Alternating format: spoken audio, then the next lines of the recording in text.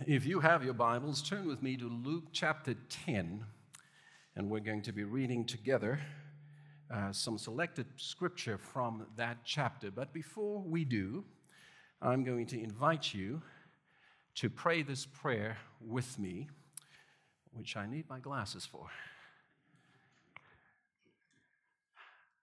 Join me in prayer. Living God, by your Holy Spirit, open our eyes to see the new light of this day. Open our lips to tell of the empty tomb. Open our hearts to believe the good news through Jesus Christ our Lord. Amen. Luke chapter 10, reading from verse 1 through 11, and then on to verse 16 through to 20. Hear the word of the Lord.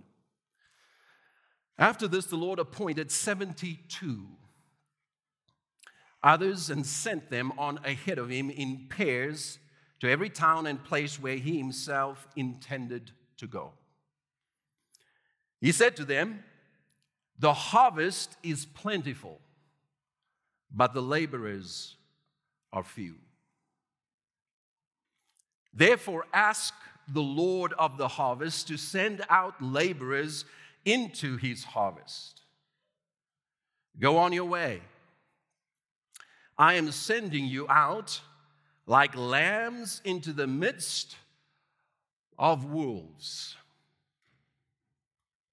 Carry no purse, no bag, no sandals, and greet no one on the road." Not very Canadian, is it? "Whatever house you enter, first say, 'Peace to this house.' And if a person of peace is there, your peace will rest on that person, but if not, it will return to you. Remain in the same house, eating and drinking whatever they provide, for the laborer deserves to be paid. Do not move about from house to house. And whenever you enter a town and its people welcome you, eat what is set before you. Cure the sick who are there, and say to them, 'The kingdom of God has come near to you.' But whenever you enter a town and they do not welcome you, go out into its streets and say, 'Even the dust of your town that clings to our feet, we wipe off in protest against you. Yet know this, the kingdom of God has come near. Whoever listens to you listens to me. And whoever rejects you rejects me. And whoever rejects me rejects the one who sent me." The 72 returned with joy, saying, "Lord, in your name even the demons submit to us." And he said to them, "I watched Satan fall from heaven like a flash of lightning. Indeed, I have given you authority to tread on snakes and scorpions and over all the power of the enemy, and nothing will hurt you. Nevertheless, do not rejoice at this, that the spirits submit to you, but rejoice that your names are written in heaven." The word of the Lord. I think that there are very few of us this morning who pray the kind of prayer that Jesus teaches his disciples to pray here. Jesus said to them, "The harvest is plentiful, but the laborers are few. Therefore, ask the Lord of the harvest to send out laborers into his harvest." We pray for many things in life, and so we should.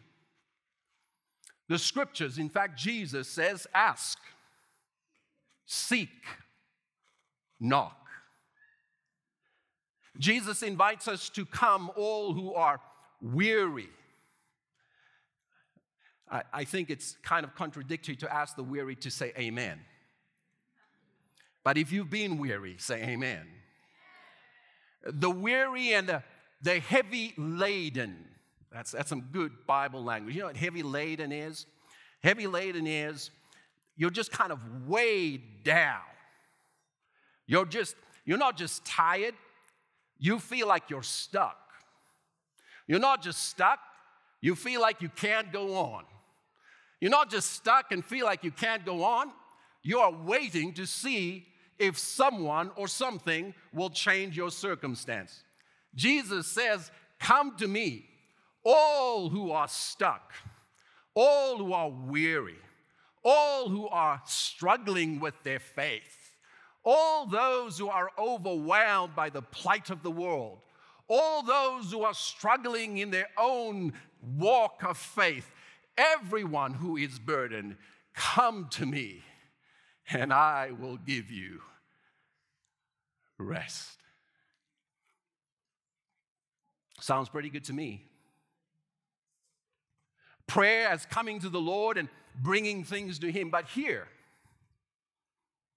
is a prayer that very few Christians, I believe, pray. It is a prayer not for us and for what we need, but it is a prayer that we would become the people that God needs.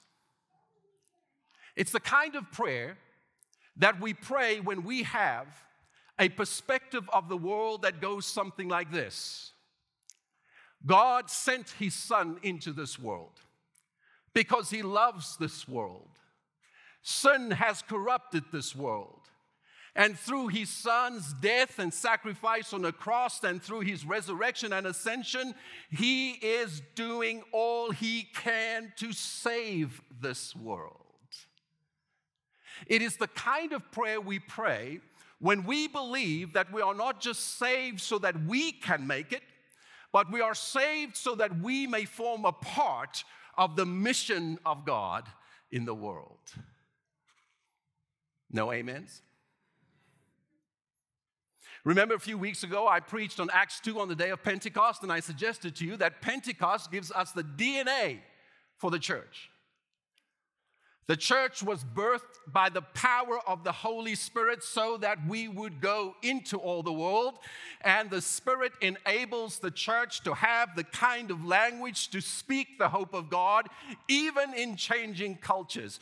And I think part of why we don't pray this kind of prayer is because sometimes we forget that the church is not a building. It is not a program. It's not a Sunday morning worship service. These things are important and they form a part of the life of this community, but we do understand that we are the church.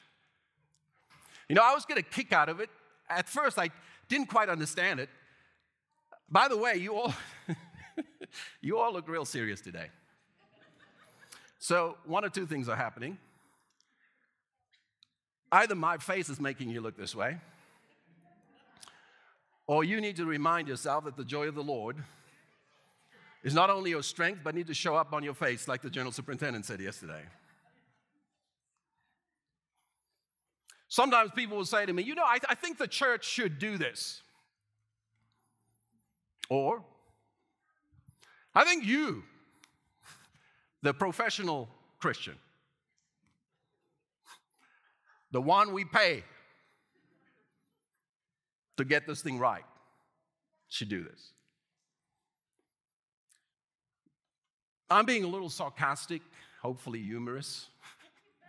Hopefully we're still friends after this. God bless you, sister. Whatever you had for breakfast this morning, I want to have every time I come to church.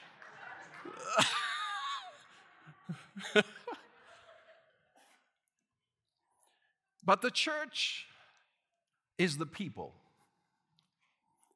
And the people are called. Not just to come, but to go.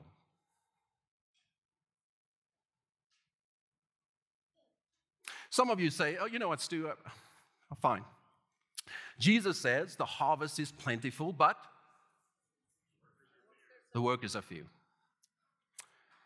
My very good sociologist friend is not here today, but he will be proud of what I say next. You know what they say about the Western world and Canada and North America and most of Europe? The harvest is not like it was when Jesus was around. You know what they say? They say things like this, based on data and stats, and it's true, in case you think I'm challenging a good sociologist. They say that more and more people are becoming religious nuns, not nuns with the vestry and stuff, but those who do not want to associate with any religion. The fastest growing category of people in Canada when it comes to religion are those who want no religion. Now, there's multiple reasons for this, and I'm sure if my good friend, who will remain unnamed, was here, would point out. But I think one of the reasons why we see a growing disinterest in religion and perhaps even the church in particular is because of the manner of religion that people have witnessed. In fact, I would go as far as to say to you that we as Christians need to be penitent. We need to seek God's grace and mercy and forgiveness for the way in which others in the name of Christ have used violence to advance the very cause of Jesus Christ. And if we are to be honest with ourselves, and if we are to look back, we will have to say that while the church in many cases has proved to be a faithful remnant of those early churchgoers according to Acts, that in many centuries of our existence, the church has used the means of the world to advance the ways of God. And when the ways of God are not advanced through the means of Christ, it creates enemies at worst and apathy at best.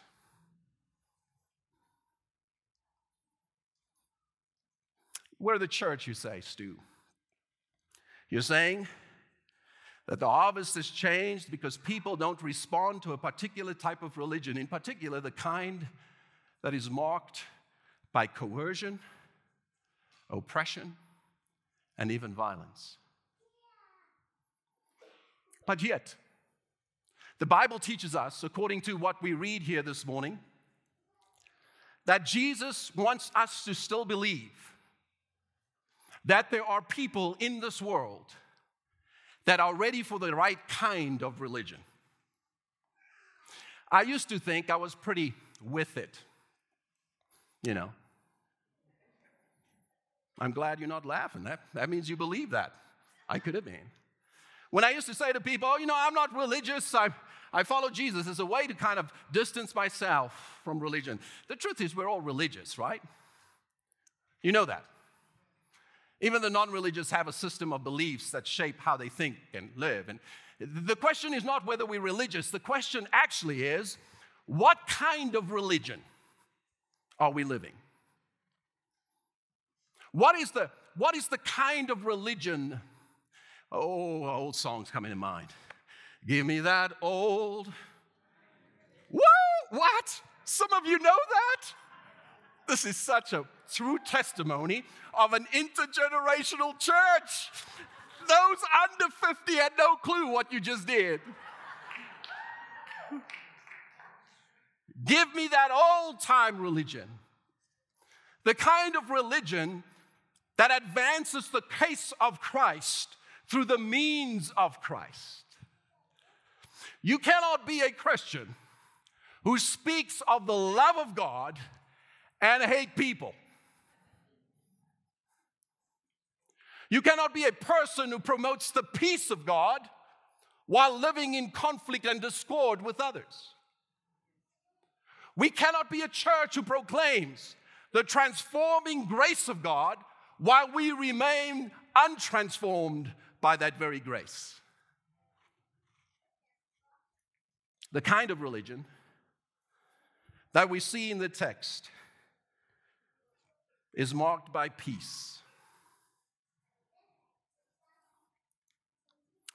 The word peace in the Hebrew is the word. Come on, I've been doing this 14 years with y'all. Whew, look at you. smart Hebrew scholars. In the Middle East till this day, and in the ancient East, this is the standard way of greeting people. Our Arabic friends will say, Salamu alaikum wa alaikum salam. It is the offer of peace and the reception of peace. In the Christian church, historically, we have offered each other the peace of Christ. It goes something like this, and this is participatory preaching today. May the peace of Christ be with you. Well, thank you. Have you ever noticed how words can lose its meaning? How words can, over time, be distilled to be nothing more than just a pleasant acknowledgement. We can get up and say, peace of Christ be with you, and also with you, and still walk away going, I don't like them.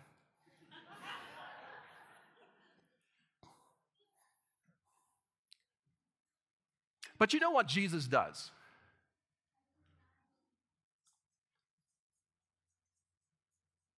He renews our understanding of what He's come to do. He has come to offer, according to Him, in John 14, when He is beginning to prepare His disciples for His departure, a peace that He wants to give them, not a peace as the world gives them. You know, the world gives us the fake perspective that peace is the absence of turmoil or conflict or challenge or hardship. That's just not true. Until the Lord comes and makes all things new. Until that day where Jesus returns and restores everything to that which He has intended, we live in a world that, quite honestly, doesn't feel very peaceful at times. So what on earth is the peace that Christ leaves with us? It cannot be circumstantial. It cannot be when I look at my neighbors and I see him drive up with that new Audi. Just pray for me, I'm having a hard time. And the handle of my 2009 Honda Accord breaks off as I open the door. The competitive, the desirous, the things in me that makes me feel that there should be something more that gives me the sense of belonging. It's like chasing the dangling carrot and never catching up. It cannot be a peace that is contingent upon having everything we need. Ask people who have a lot. They'll tell you that having things does not guarantee peace. The peace that is spoken of here is a gift that Jesus gives by His Spirit to those who welcome Him. If you want to have peace, it doesn't begin with an internal mechanism of thought, a cognitive assent to a particular internal disposition. It begins by saying, God, breathe your life, your spirit, your peace into my being, so that no matter the circumstances of life, no matter the challenges of life, no matter the losses in life, I will stand as your child faithfully, for you are my peace.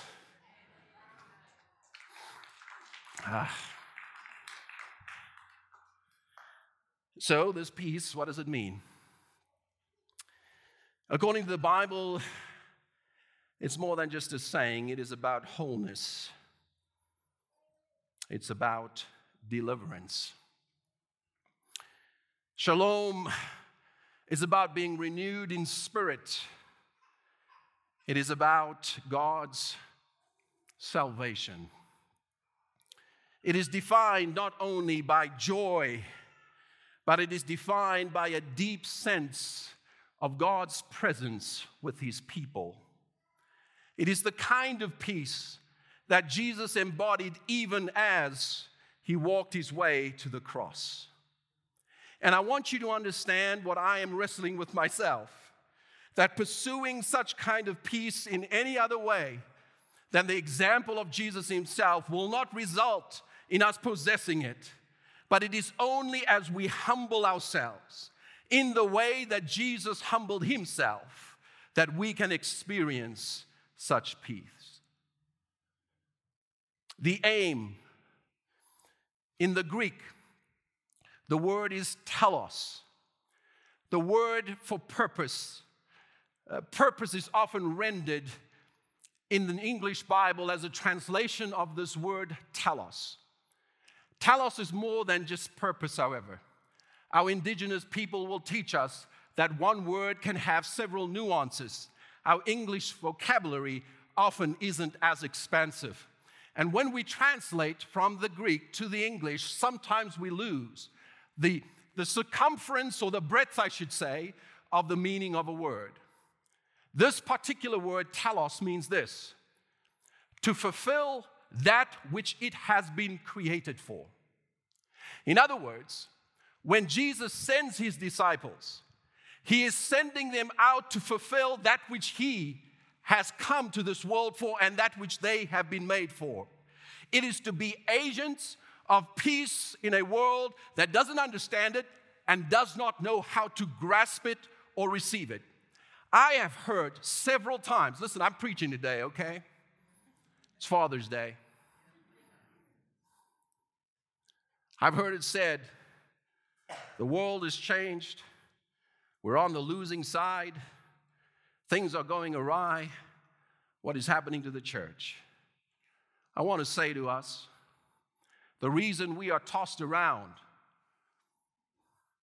like a little dinghy, is that a good word? What do you think when I say dinghy? I hope it's a boat. Okay.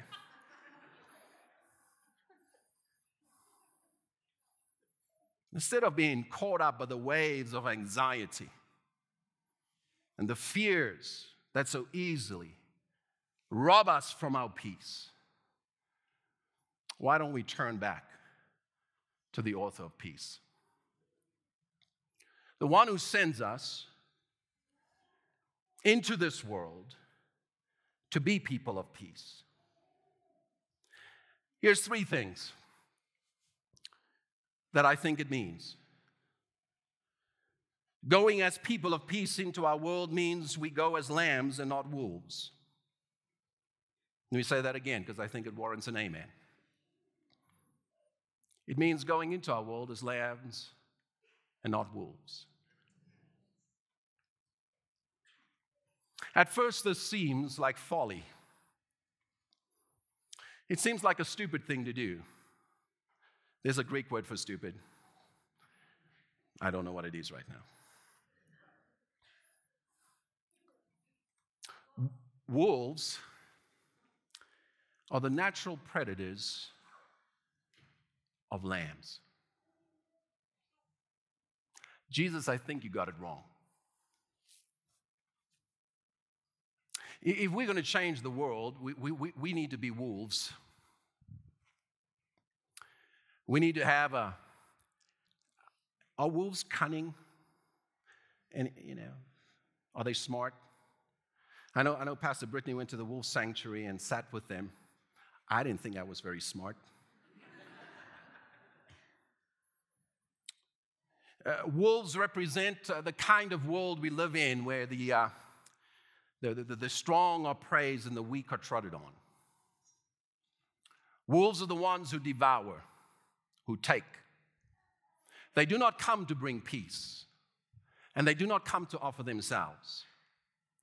When Jesus sends his disciples out as lambs, it is only folly for those who don't understand that the world is not changed through power and violence, but the world can only be saved when it is shown in an alternative way, a way that is marked by service and grace and love and mercy, a way that is marked by deep trust, a way that is marked by a people who have such deep confidence that God is with them, that even as they go into the territory of the wolves, even as they step into a world that at times wants to devour and take from them, that their peace holds because they go in the name of the one who holds them.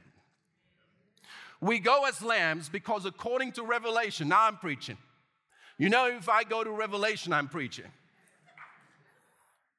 Because in Revelation, the lamb that was slain, bloodied, scarred, is the lamb who sits on the throne. And it is that lamb on the throne who will judge the world and reconcile all to God at the end of the age. It is the Lamb who suffers so that people like you and me can experience liberation and freedom and wholeness and justice and righteousness and salvation and hope. Do you want some of that? It is the way of the Lamb that ensures the peace of God.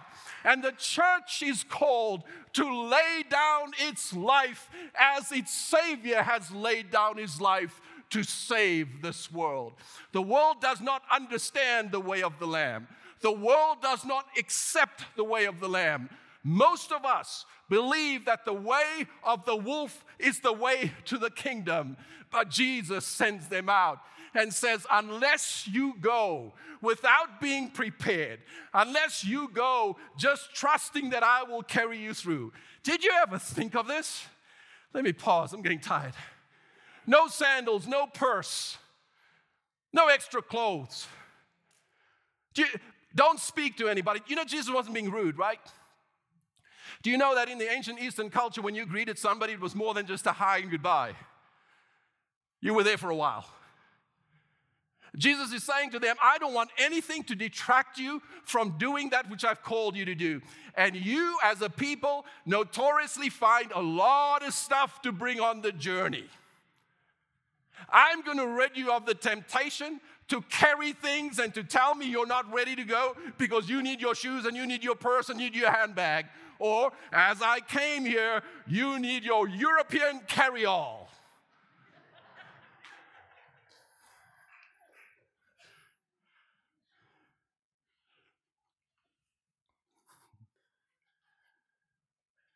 We go into our world not armed with weapons of war, but with the offer of God's peace.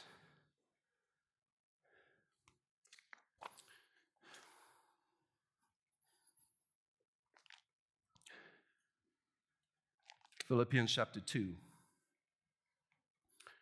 verse 5.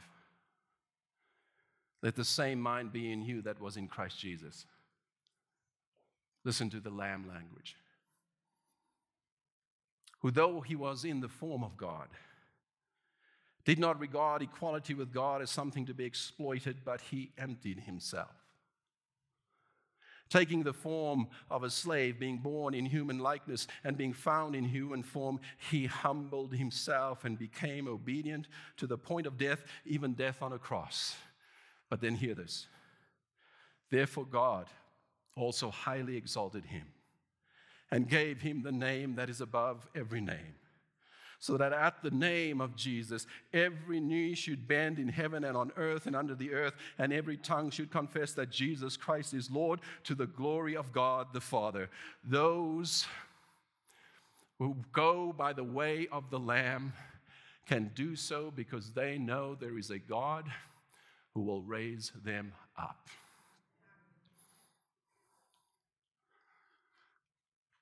The people in our lives that give us the hardest times, we say amen. Yeah, some of you don't want to say that because it's the person next to you, right? Say a prophet is always without honor in his own hometown. Sometimes it's hard to love the people in your home. Can I get an amen? You know, instead of us beginning with taking on the problems of the world, the conflict that is happening in the Ukraine, and we should care about that, pray for that. Anywhere there's conflict, we should pray and care about it. Anywhere people are exploited, even right here at home, we should care about it. But sometimes we think we should start there instead of start right here. I want to ask you some questions. I want to ask you, are you at peace? Are you a person of peace? Or is your life defined by conflict? Are you a person of peace, or is your life, as you look at your relationships, is it defined by a distancing, a coldness, perhaps even resentment? Listen, let me be frank with you. I have a lot of people I want to put on a dartboard. Oh, I'm sorry, that's a British reference. Darts is this thing you play with a little. You know what, guys? I think I'm super funny this morning. I don't know why. I don't know why you're not laughing. I grew up in racial segregation where the color of my skin was a determinant to my privilege or lack thereof.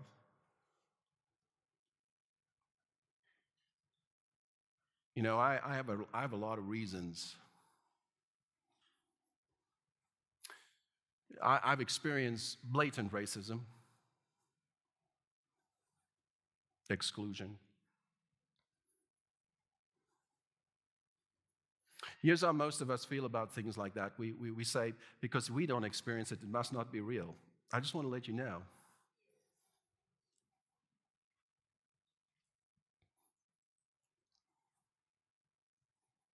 It happens still today.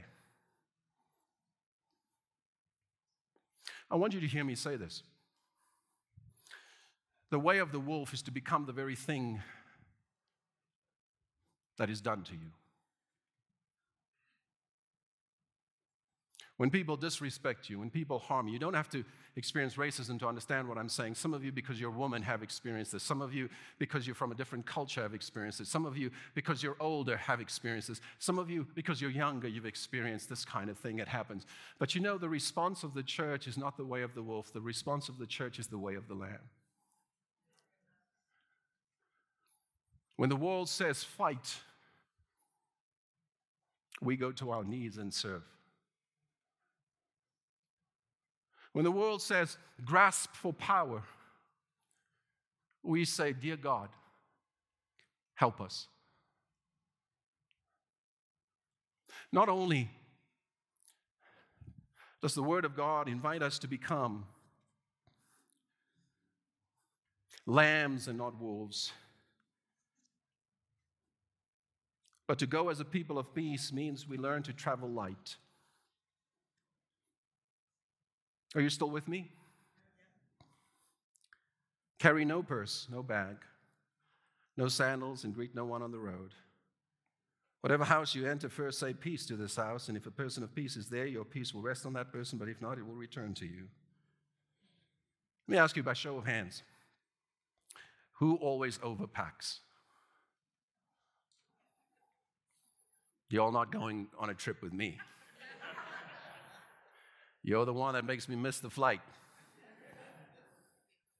I underpack, and then I have to figure out what I'm going to do for those 2 days that I don't have socks and underwear.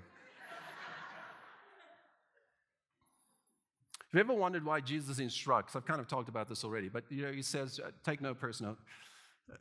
Notoriously, right before this, in fact, if you read just before the text that I just read, there are 3 disciples who says, we can't go because we got some stuff we got to take care of first. I got to bury my dad. That's pretty important. You know, I got to take care of some business first, and then I'll go. I wonder what the reasons are we don't go.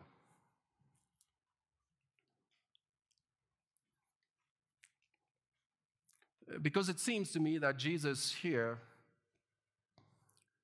wants to remove all the excuses that the disciples could give him to not go. Stop and think for a minute. What is it that we think we need before we can be Christ's representatives in our world? And Jesus is teaching them something important. He says, sometimes the thing that you think you need first before you can do what I want you to do will keep you from doing what I want you to do. And so he takes care of that. He says, take nothing and go and don't get distracted along the way and do what I've called you to do and just get out there because the mission will take care of your needs. Well, let me say that again. Jake, you signed up, man. There's no turning back. You said yes to the Lord. And as your pastor and your mentor and as your friend, I'm your friend, right? I want to have friends under the age of 30. I want to say to you that the road is harder than you think it will be. Far more challenging. But oh, the peace of following Jesus.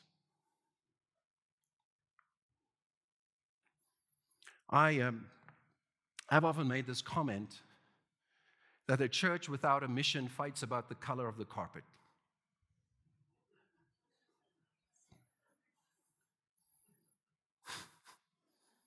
There's a lot of churches that expend a lot of energy on things that has nothing to do with being the church.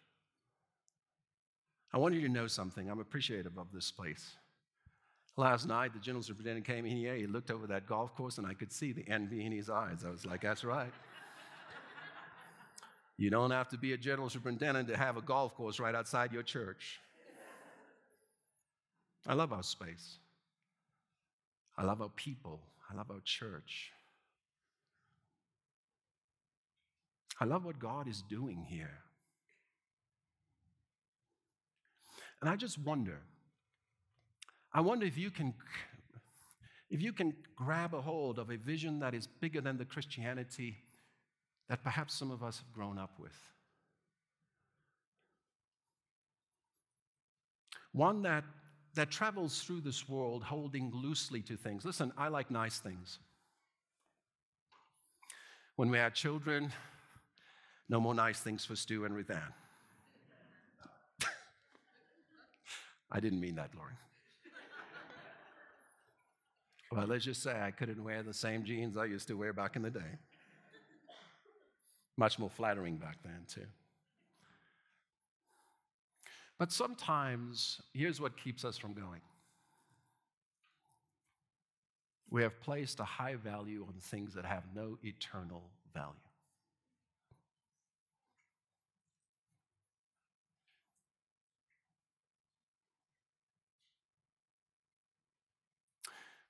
What am I saying? Am I saying that we cannot have nice things? No. I think God delights in blessing us. Come on. So I know I should go home and be really excited for my neighbor who has that new Audi, right? We should be able to give God thanks for his blessings, the gifts he gives us, the things we enjoy. Do you know why Thanksgiving is a part of the values of our church? It's a part of the values of our church because what we're trying to do here is we're trying to say that as those who have received from God all that we need to live lives that reflect his grace in our world, we give him thanks because we have all we need. And Thanksgiving is at the heart of learning to be content and not allowing things to own us.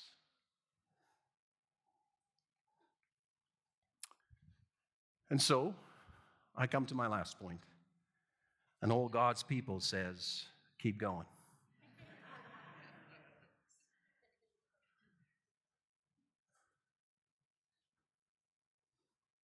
Can I just say this before my last point?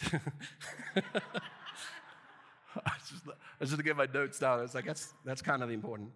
When Jesus says, don't take anything, he also makes this point that if you're going to be a person of peace, you're going to have to learn how to rely upon the hospitality of others. You know what I found out about you, Canadians? And by that, I mean everyone here. Is you like to be the host. You're not very comfortable being the guest. You know why? Because hosts have power. You know, when you learn how to be a guest in different cultures, you learn to eat what's put before you. You know what? I've got some stories. Nothing in this church. You put good things in front of me. But I have some stories. But isn't it interesting that Jesus not only says, don't go with a whole bunch of stuff, but learn how, when you're a person of peace, to receive the gifts that others offer you. And get this, there's so much I can preach on here. Maybe this should have been a series. And don't keep your eye, when you're in a room with a bunch of people and they're important and you're constantly looking over their shoulder for the next important person and they know you don't really care about them. Have you ever been that person? Have you ever been the person who is overlooked? Hey, Jen, how you doing, man? It's so good to see you. Hey, Ruthie, how's it going? You know what Jesus is saying? He's saying, those who practice peace, where they are received, they learn to be present. And they learn to receive that which is given to them.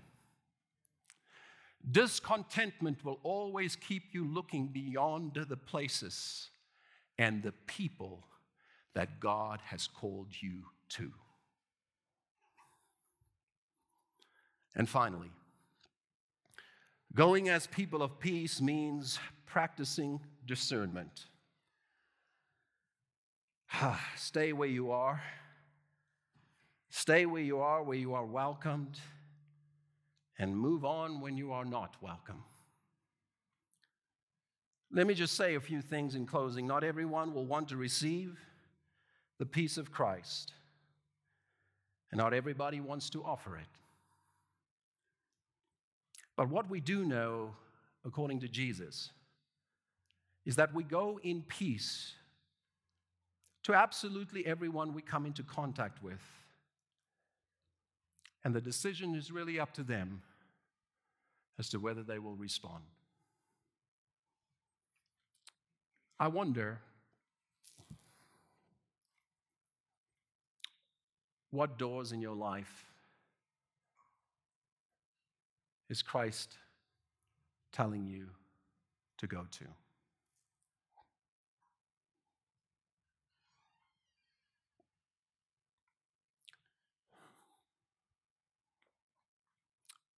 Perhaps one of the reasons we don't want to offer peace is because we fear rejection.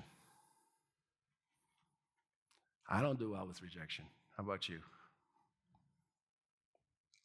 Let me give you just a quick anecdote. I'm driving in my Honda. It's a nice car. It's reliable. It's not fast, and now that I have 2 teenagers driving, I like it. And I see this F-150. Anybody own an F-150? A red one? License plate CCP. And it's trying to merge into my lane, and I slow down. See, I'm a pastor. Always making room for people. That's me. Slow down, and they merge in. And then I watch 2 cars ahead, and on that same lane, a little Toyota Prius. Anybody ride a Prius? No shame in the game, friends. No shame in the game. Trying to get off, and that F-150 comes to within an inch of the car in front of me because he's not letting that Prius in. And then something happens in my spirit that's not very pastor-like. If I let you in, what the heck's going on in your head, man? You've been shown grace, and yet you don't give it back? You've been given space, and you won't make any room? You know, there's a parable in the Bible that Jesus tells of a man who owed the 2 months' wages to somebody. And the guy that he owed the money to actually had a much bigger debt he couldn't repay. And when the king brought that man to account, he said to that man, I'm going to throw you in prison along with your whole family. The man begs for mercy. The king forgives him a debt that he could never repay. He leaves, sees the man who owes him 2 months' rent, throws his hands around his neck and starts to throttle him. I think one of the reasons we do not live as people of peace is because we fear that peace will not be received. Grace will not be returned. But let me ask you a question. If Jesus loved like that, where would you and I be today?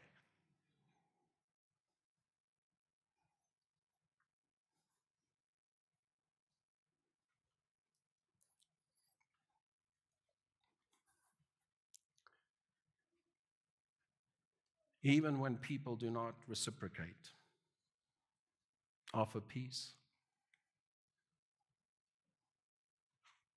Even when people don't thank you or love you, or herald you as a good pastor for making space on the highway.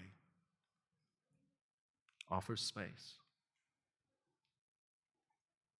For as many times as we learn to be people of peace in a world that is struggling to find it, we will begin to see the peace of God transform us, and we will know such peace. I'm going to invite the team to come, and I know I've gone long today. I didn't preach last week, right? You know how sometimes you just know the Lord is saying something to the church? You sense that today? Will you leave here and will you act upon what God is teaching you?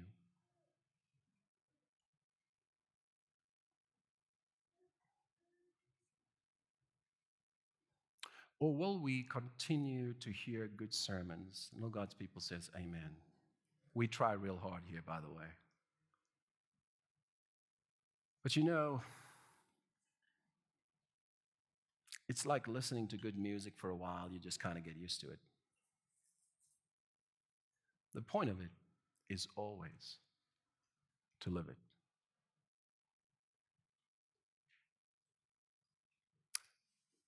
I'm going to pray for us, and we're going to sing one more song, and then you'll be dismissed. And I want to announce, I'm always willing to pray with you, and there's pastors here who would love to pray with you. And we'll pray right here as the service ends if you want. But also, take this message with you and do something with it. Right after the service, our team, who did an outstanding job yesterday hosting our district and has put on wonderful treats for you as you leave on Father's Day, invite you and to stay and offer each other peace. And so we want to invite you following the service to do the same. Would you pray with me? Father God, thank you for your word. Thank you for the fact that we can have joy while being serious. We can listen deeply to your word while laughing. We can experience your grace even when we feel we're at the end of things. That somehow, even in our laughter today together, you remind us that you are the one who does the heavy lifting. There is literally nothing, and I say this, Lord, knowing that for some of us, there's some really heavy things today. But there's literally nothing that you're not able to take care of on our behalf. And so in faith, I offer to you our prayers for healing, our prayers for comfort, our prayers for strength. I offer, Lord, on behalf of this church, prayers of confession for the ways in which we have acted, perhaps even aggressively towards others. And we seek your forgiveness. And we ask that instead you would implant within us by your Spirit the gift of your peace. In Jesus' mighty name, amen.